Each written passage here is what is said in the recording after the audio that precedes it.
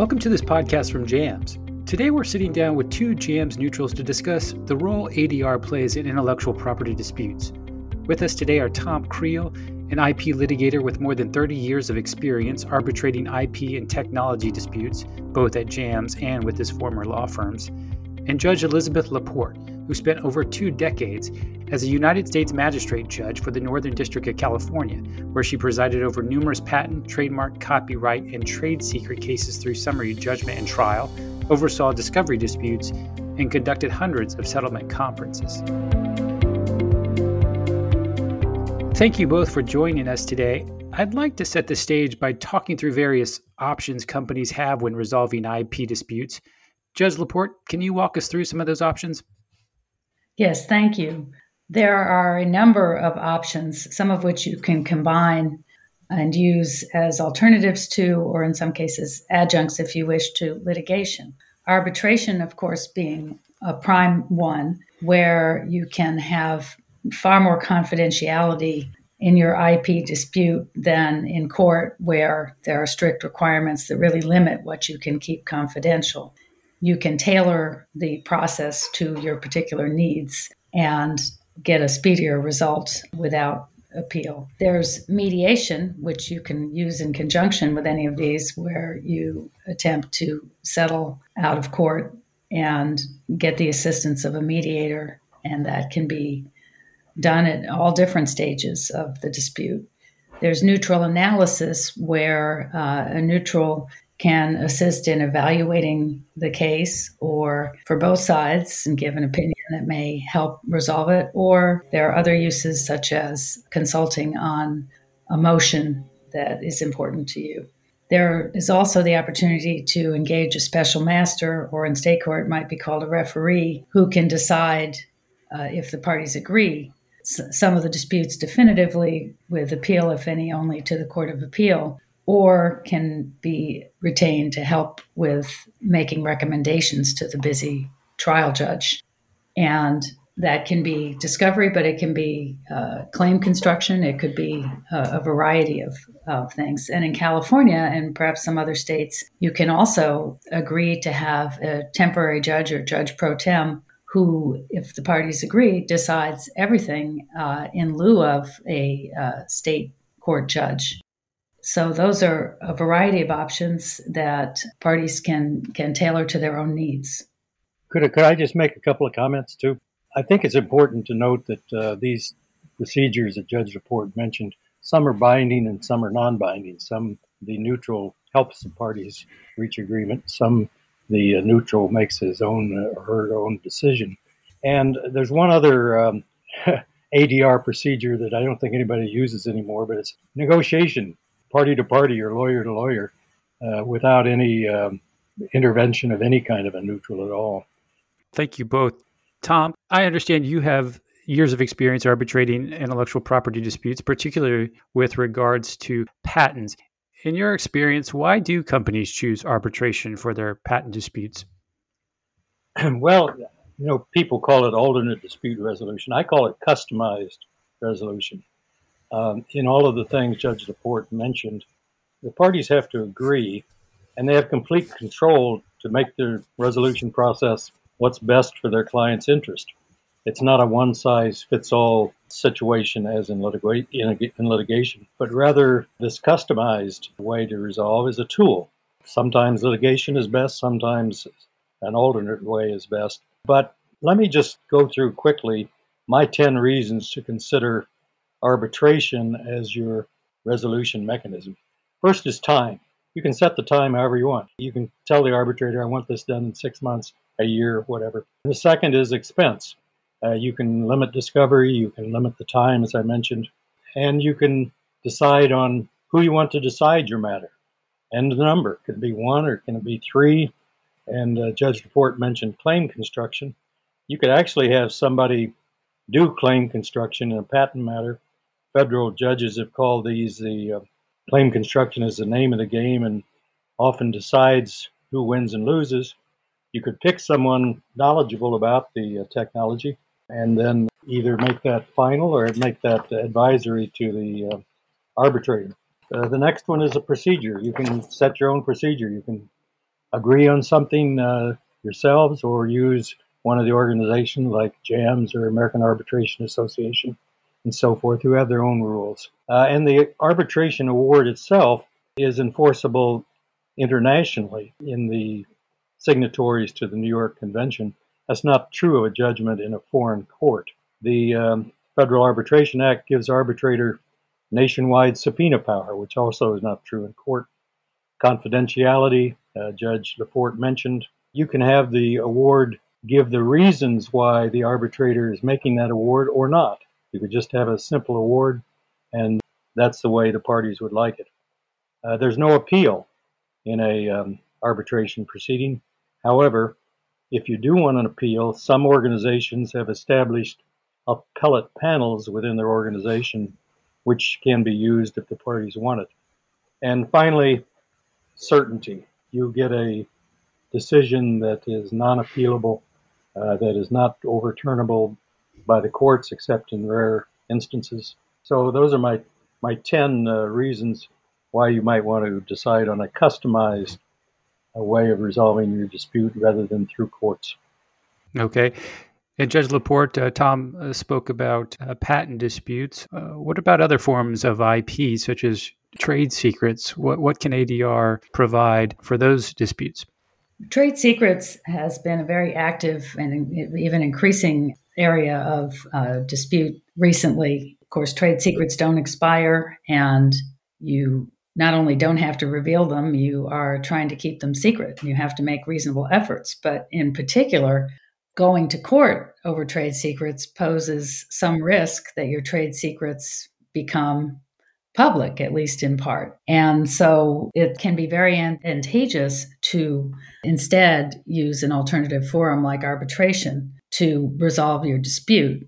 And as Tom Creel said, you can tailor it to your particular needs. One of the advantages of these alternatives, they can precede litigation if for some reason, if you don't choose arbitration, but you choose something like mediation, you can then go on to litigation if need be. But you don't have to file a lawsuit to get things started. And so you don't have that same risk of losing the very secrecy of the trade secrets that you're trying to protect.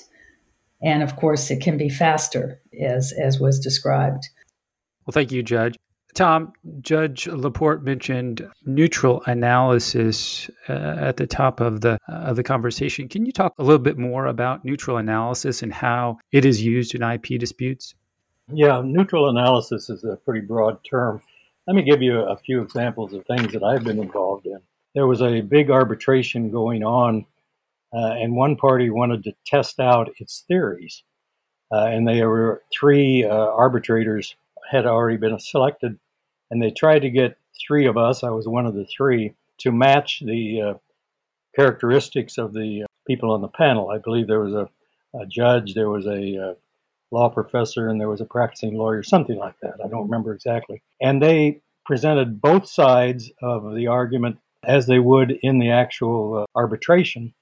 And then we debriefed them on what we thought was likely to be a winner, loser, or you might want to change this or emphasize that.